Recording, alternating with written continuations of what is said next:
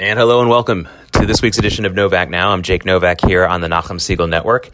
Again, you can follow me at JakeJakeNY. That is my Twitter handle. And as things change so incredibly rapidly right now, I think following Twitter is not a bad idea. Following the right people on Twitter, I hope I'm one of those people, is a good way to go, a way to kind of keep ahead of some of the things that you want to stay on top of. Obviously, the major topics right now, because it is such a major story in both the United States, Israel, and of course the whole world, the number one story being the coronavirus spread. And there have been things that have changed since last week's edition of Novak Now, of course. And there are things that are encouraging and things that are frightening and all those factors. As I speak to you now, New York, the New York area, New York, New Jersey, metropolitan area is getting closer and closer to coming under a full type of shutdown. Schools are closed on both Long Island, in my case, for my children, and also New York City. They are now in New York City asking restaurants or telling restaurants they can't be open for other than takeout and delivery. I think that that's going to come to Nassau County as well for Long Island. I'm sure it's parts of New Jersey. Teaneck, the town of Teaneck, which of course is a very large modern Orthodox Jewish community, in addition to being a major suburb of New York City, period, is basically under a self-quarantine for the entire town. These are all major developments that have been a part of this narrative that's grown out in the last 4 or 5 days, which I think is an important one, which is the idea that we can't completely eradicate coronavirus right away. We can't stop the spread completely. But by quarantining and keeping our social distancing and doing a number of other things, which we'll talk about, we can flatten that rising curve of new cases and deaths. That's the point that everyone is trying to make right now. And I know there's a debate among people, and some people I very highly respect, who believe that the way that this is being treated right now from a point of view of shutting things down, not the social distancing stuff, not the keeping clean. There's nobody sane who's saying, don't wash your hands. There's nobody sane who is saying, hey, don't hang out and in close proximity to a bunch of people all the time. Nobody is saying that. That's really good news, by the way, that there's nobody kind of pushing back on that. But there are some people saying that all the shutting down of everything, schools, the shutting down of a lot of businesses, the shutting down of restaurants other than takeout and delivery. There are a lot of people who still feel that that is an overreaction. And I understand that argument from a lot of different levels. But here's the thing. It's going to happen anyway. The rising number of cases, which has been the case here in the United States for several days now, and sadly I think will be the case for at least another few days, and probably more than that.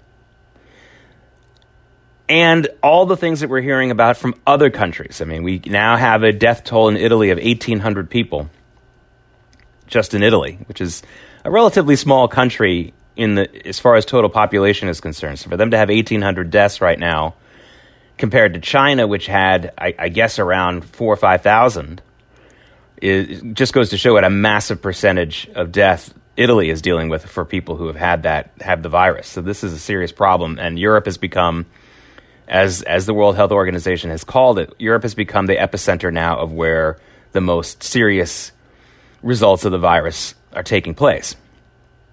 So when we see that kind of stuff and we hear that kind of stuff, people are going to start shutting down as far as taking trips, as far as going out to restaurants and bars. Now, I know I've heard lots of stories about New York City just over the weekend in Manhattan where people were still packing the bars and restaurants. But that eventually was going to stop. It had already begun in other places to stop. So my point is the economy is going to take this hit anyway. So if we believe, and again, nobody's saying that shutting these things down won't at least work to stop the spread. If we believe that shutting down our social contact, shutting down schools and the like will at least stop the spread in some way, and this is going to happen anyway as far as a tough impact on the economy, I think we're in this situation where we have to say, we have to do it.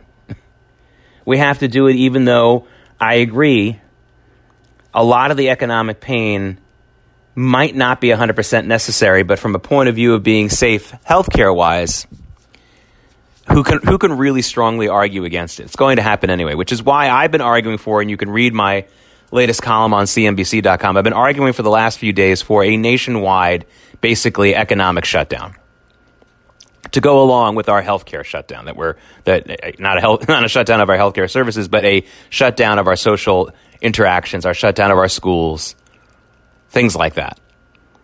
And I don't say this flippantly.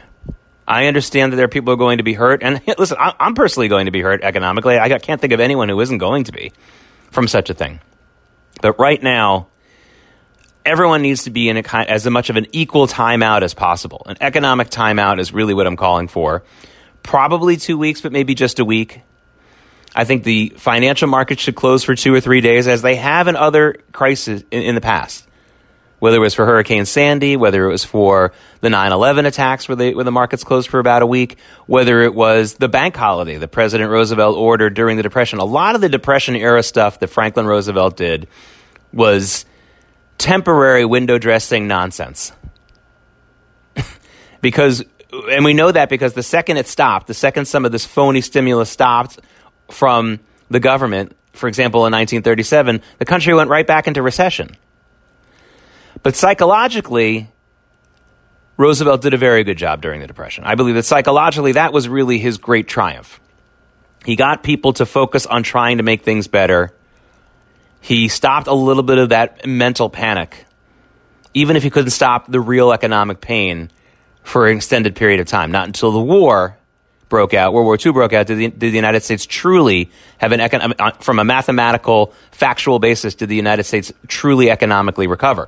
But psychologically, the United States recovered much quicker than that, thankfully. And a big reason for that was the way that President Roosevelt was talking to the public, but also there were a couple of policies that were not just window dressing and silliness. And the biggest example of that was the bank holiday, when there was a run on the banks and people were worried that the banks were going to completely fail in 1933, shortly after he became president. Franklin Roosevelt ordered a bank holiday, which meant you couldn't go to the bank for about a week.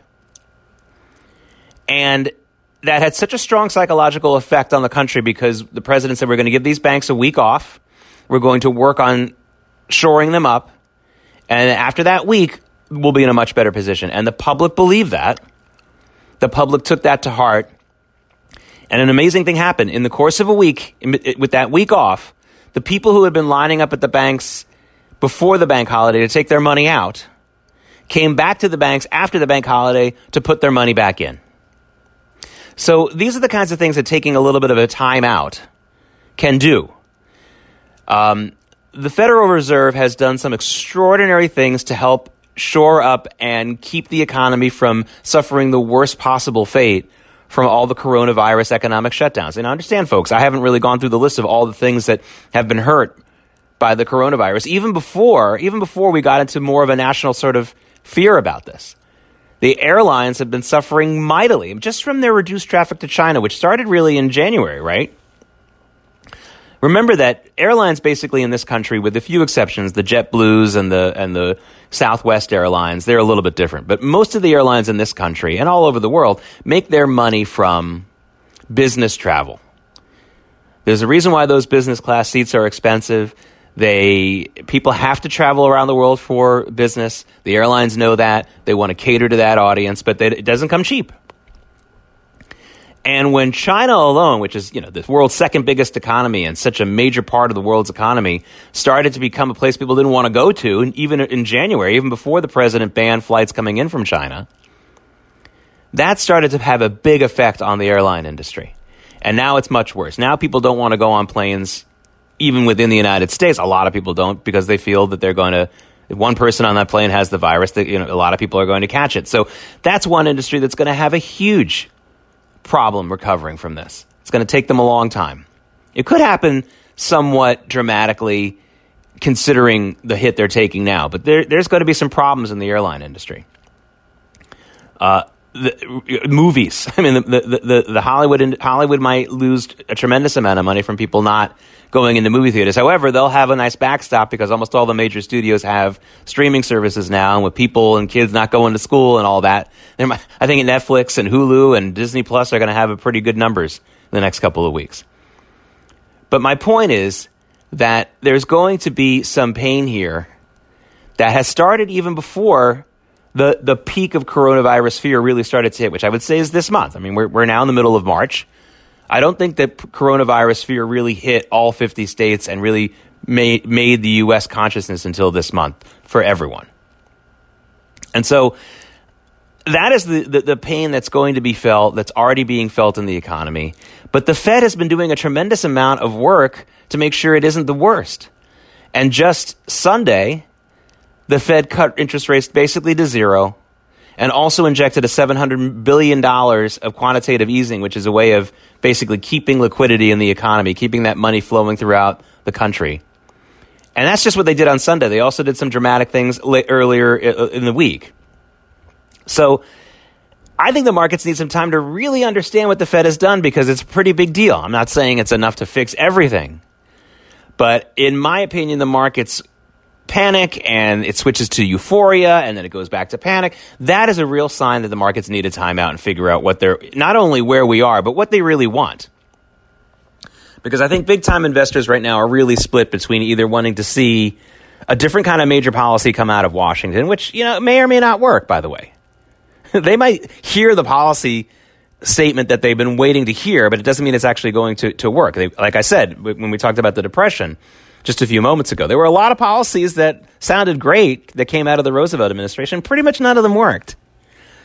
And by that, I mean they just flooded money in from the government into certain areas, and maybe they stopped the bleeding, but they did not, in other words, make the economy strong enough on its own. In other words, it was just a dependent economy on those government programs. I mean, if that's what you're creating, then you're not really helping the economy, not long term. Psychologically, however, the Roosevelt administration did some fantastic things. And that's what I think psychologically, at the very least, the market needs to understand what's been done for the economy in just the last few days. And I don't think they're seeing that right now. And I think they need the time off. Now, if we close the markets for 2 or 3 days, that does not mean the day the markets reopen, they're going to go up. In fact, they probably will go down. But over time, I think we will have a recovery in the market that could even put us in a place better than we were before this coronavirus hit to the market happened. But to do that, the markets need to gain their perspective.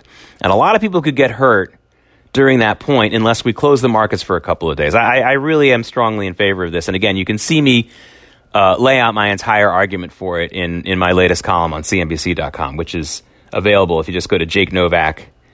If you go to Google and just do Jake Novak and CNBC, you'll find all my columns over all the years. But that's the short version, the Reader's Digest version of that argument that I've been making. From a health standpoint, you've heard a lot of people, not only in the mainstream news media, but of course here on the Nachum Segal Network, you've heard a lot of doctors. Look, folks, this isn't a joke.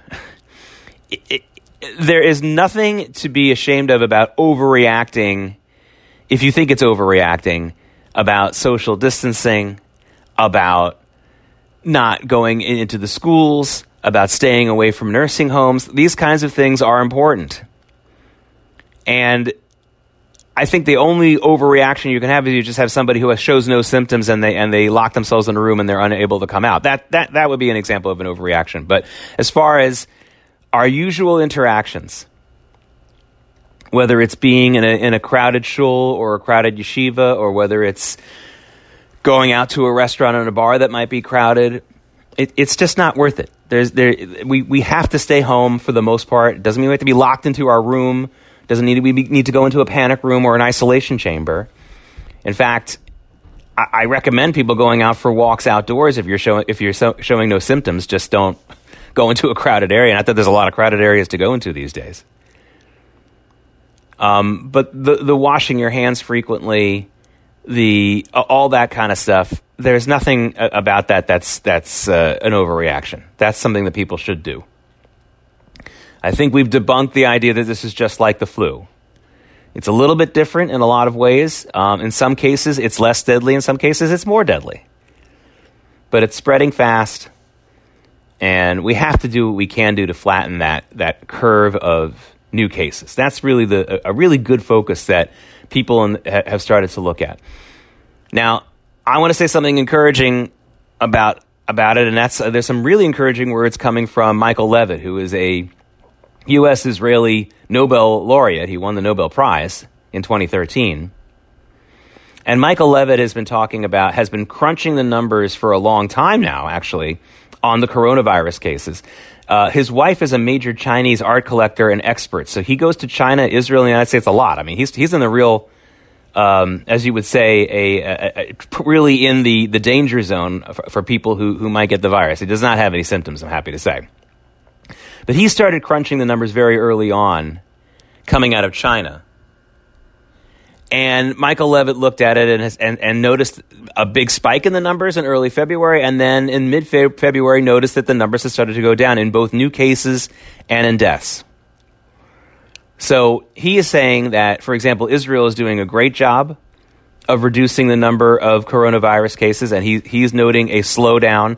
Again, this is about exponential stuff. So Israel right now is between 250 and 300 cases of the coronavirus, which means that for the last 4 or 5 days, we have not seen exponential growth. We've seen growth, we've seen new numbers added to the totals, but from a percentage basis, they are growing at a slower percentage every day the last couple of days, which is a tremendously good sign for Israel. And we hope that that will happen here in the United States as well. I think that we're a little further away from that. Obviously, we're a much bigger country, and the United States seems to have a couple of hotspots right now. I know of 2. We know of hotspots in Westchester and apparently in Teaneck, and I should say 3. Obviously, the biggest hotspot, the biggest ground zero, worst spot right now in the United States is clearly the Seattle area. And this is very much connected to the 1 or 2 nursing homes in the Seattle area where just about all of the deaths that we've suffered here in the United States from coronavirus have occurred. I believe 50 of the 69 total deaths that we had as of the beginning of this week were from that Seattle area nursing home or nursing homes. And that is, listen, we know that elderly people are very susceptible to this virus. Clearly somebody who was infected, maybe it could have been a worker at one of those nursing homes, had it and got into and spread it in a very, very susceptible place, in just the worst possible place for it to happen. And we hope that remains the biggest bad news story as far as death is concerned in the country. But when we start seeing, just to get back to what I was talking about with the markets for a second, when we start seeing the percentage of new cases slowing, in other words, we might have, just to go through the math here, just very basically here, let's say we have 100 cases of coronavirus confirmed in the United States, and the next day it's 200. Now, that would be a 100% increase, right, because we've doubled. So now we're at 200 cases. But if the next day we have 300 cases, yes, we've had the same number of new cases added. It's been 100 again, but we've only had a 50% increase in cases from the day that we had 200 to the day that we had 300. In other words, that would be a decrease in the percentage gain day over day, even though it's the same number of total cases that increased day over day. That's what we're looking for in the United States. We're looking for decreases in the percentages, because that means that exponential growth isn't happening. That means that not every infected person is infecting somebody else again. And when we start to see that, and maybe that'll be sooner, maybe that'll be later. I'm certainly hoping it's sooner. But when we start to see that, I think that's when, first of all, the markets will start to be more stable. And I also think that's when we'll know that what we're doing to try to slow the spread is a good thing. Now, there's also an argument out there that I don't want to completely overlook, because that would be naive. There's also an argument out there that the news media and other people are trying to play up the fear and the panic and the bad news about this in order to hurt President Trump, in order to hurt his chances of getting reelected. There's a couple things I want to say about that. There is no doubt about it that a lot of people in the news media would like to blame President Trump for this, and they do that with everything.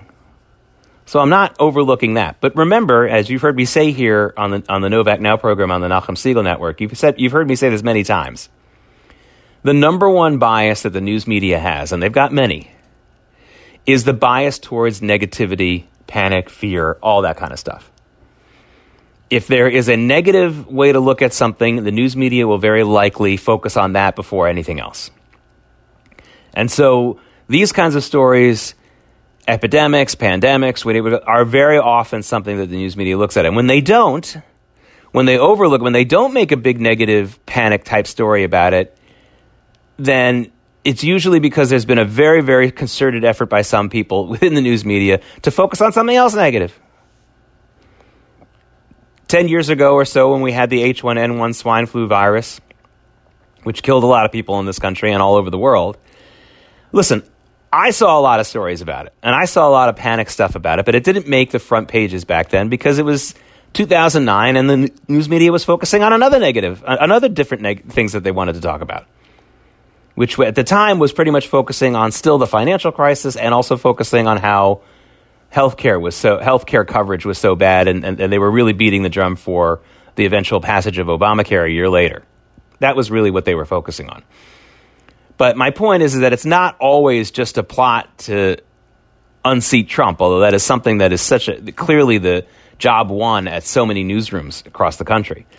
But this also plays into their negative bias and their fear-mongering bias, and there's going to be a lot of websites and television news networks that are going to get boosted viewership numbers and boosted readership numbers if you're a newspaper. That's going to happen over these next couple of weeks. There's some that are going to be, on the other hand, there's going to be some networks that are going to be in trouble. I don't know what ESPN is going to do if this continues. There's more evidence today and going into this weekend, the past weekend, that Major League Baseball and some of these other major sporting leagues that are on hiatus right now are not going to start up so quickly. I mean, right now you have the CDC basically saying don't do gatherings of 50 or more people for another 8 weeks.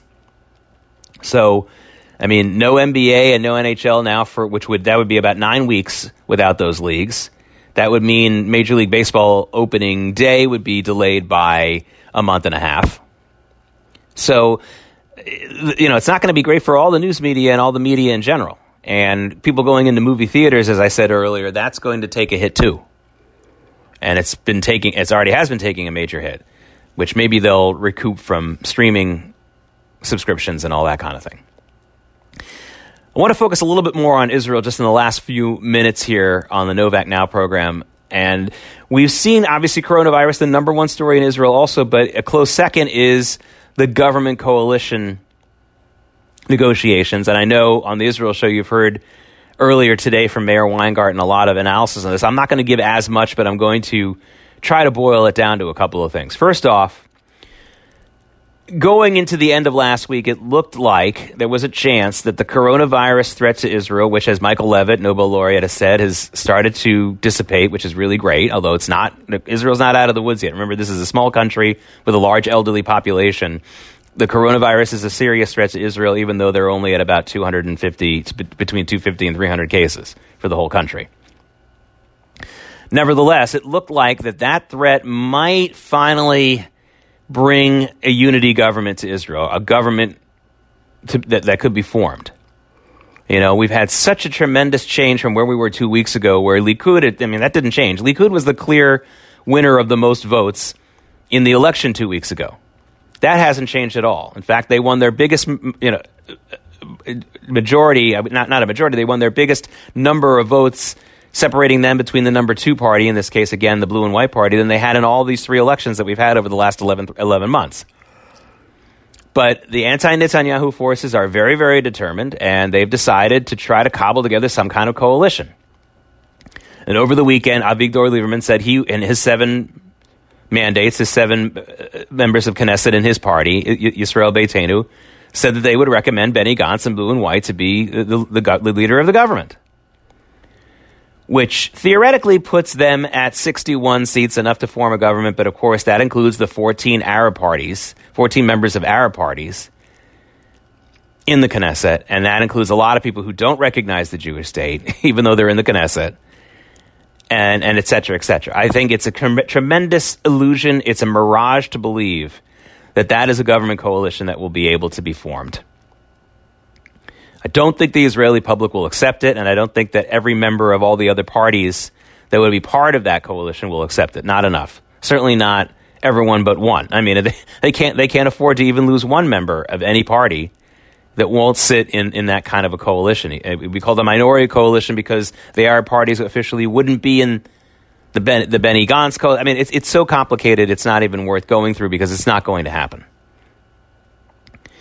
But it did look like the coronavirus situation would at some point have the effect of creating a unity government between Likud and Blue and White for at least several months, and then they could reassess after that. But Benny Gantz and Blue and White didn't want to do it because that would give Netanyahu the premiership, the prime minister position first. And half of the Blue and White party consists of never Bibis. People like Yesh Atid leader Yair Lapid, who will never sit in a government with Benjamin Netanyahu under any crisis circumstance. I mean, it's really incredible. So the chances of coronavirus and the threat to Israel making adults out of some of the folks in Israel and just forming a government for the sake of the country seem to have fallen by the wayside, which is really a shame. Now, they may come back together once Blue and White realizes they really can't form a minority government with any decent support from the Israeli people. I mean, I really think you'll see protests, such as they can be with all these public gatherings sort of banned right now in Israel. But I think you're going to see a public that will not accept a minority government bolstered by 14 members of Arab parties, many of whom did not recognize the Jewish state. You just can't have that. It won't work. And I'm not the only one who thinks that. You can look in the Jerusalem Post. There's some strong analysis there talking about how the so-called 61 seats that Benny Gantz has is an illusion. And I agree with that assessment. But, folks, coronavirus in Israel is not a joke, but it does seem, again, and I'm basing this on the numbers that I'm seeing by myself, and also from this analysis from people who are a lot smarter than I am when it comes to math, and that's Michael Levitt, the Nobel laureate, who are seeing what I'm seeing, which is that exponential growth of the coronavirus in Israel has actually stopped quite a while ago. Yes, the number of cases are growing, but they are slowing. Not only, I'm seeing a percentage decrease every day, but I'm also seeing a number decrease. I mean, I'm only seeing a handful of new numbers over the last couple of days. So that is some good news and certainly something that I think we can follow. Israel did not lock down its entire society or put a bunch of people into a forced quarantine building or like China did, and they still seem to be getting ahead of this right now. Now, there are some problems. Haredi yeshivot are refusing to shut down, although they have agreed to use smaller classrooms and fewer people in a classroom. So I guess that's something. Although, to me, I think it's very frustrating that they're not following along here with the program as far as keeping gatherings to a minimum. They're not doing as much as they can be doing. Let's hope that changes. But they're doing something, and I think that won't hurt. They need to do more to help. But that is something that is happening, and let's hope that this continues in Israel, and then that's one thing we do want to spread to the United States. I'm Jake Novak. This has been Novak Now on the Nachum Segal Network. I hope to speak to you again next week.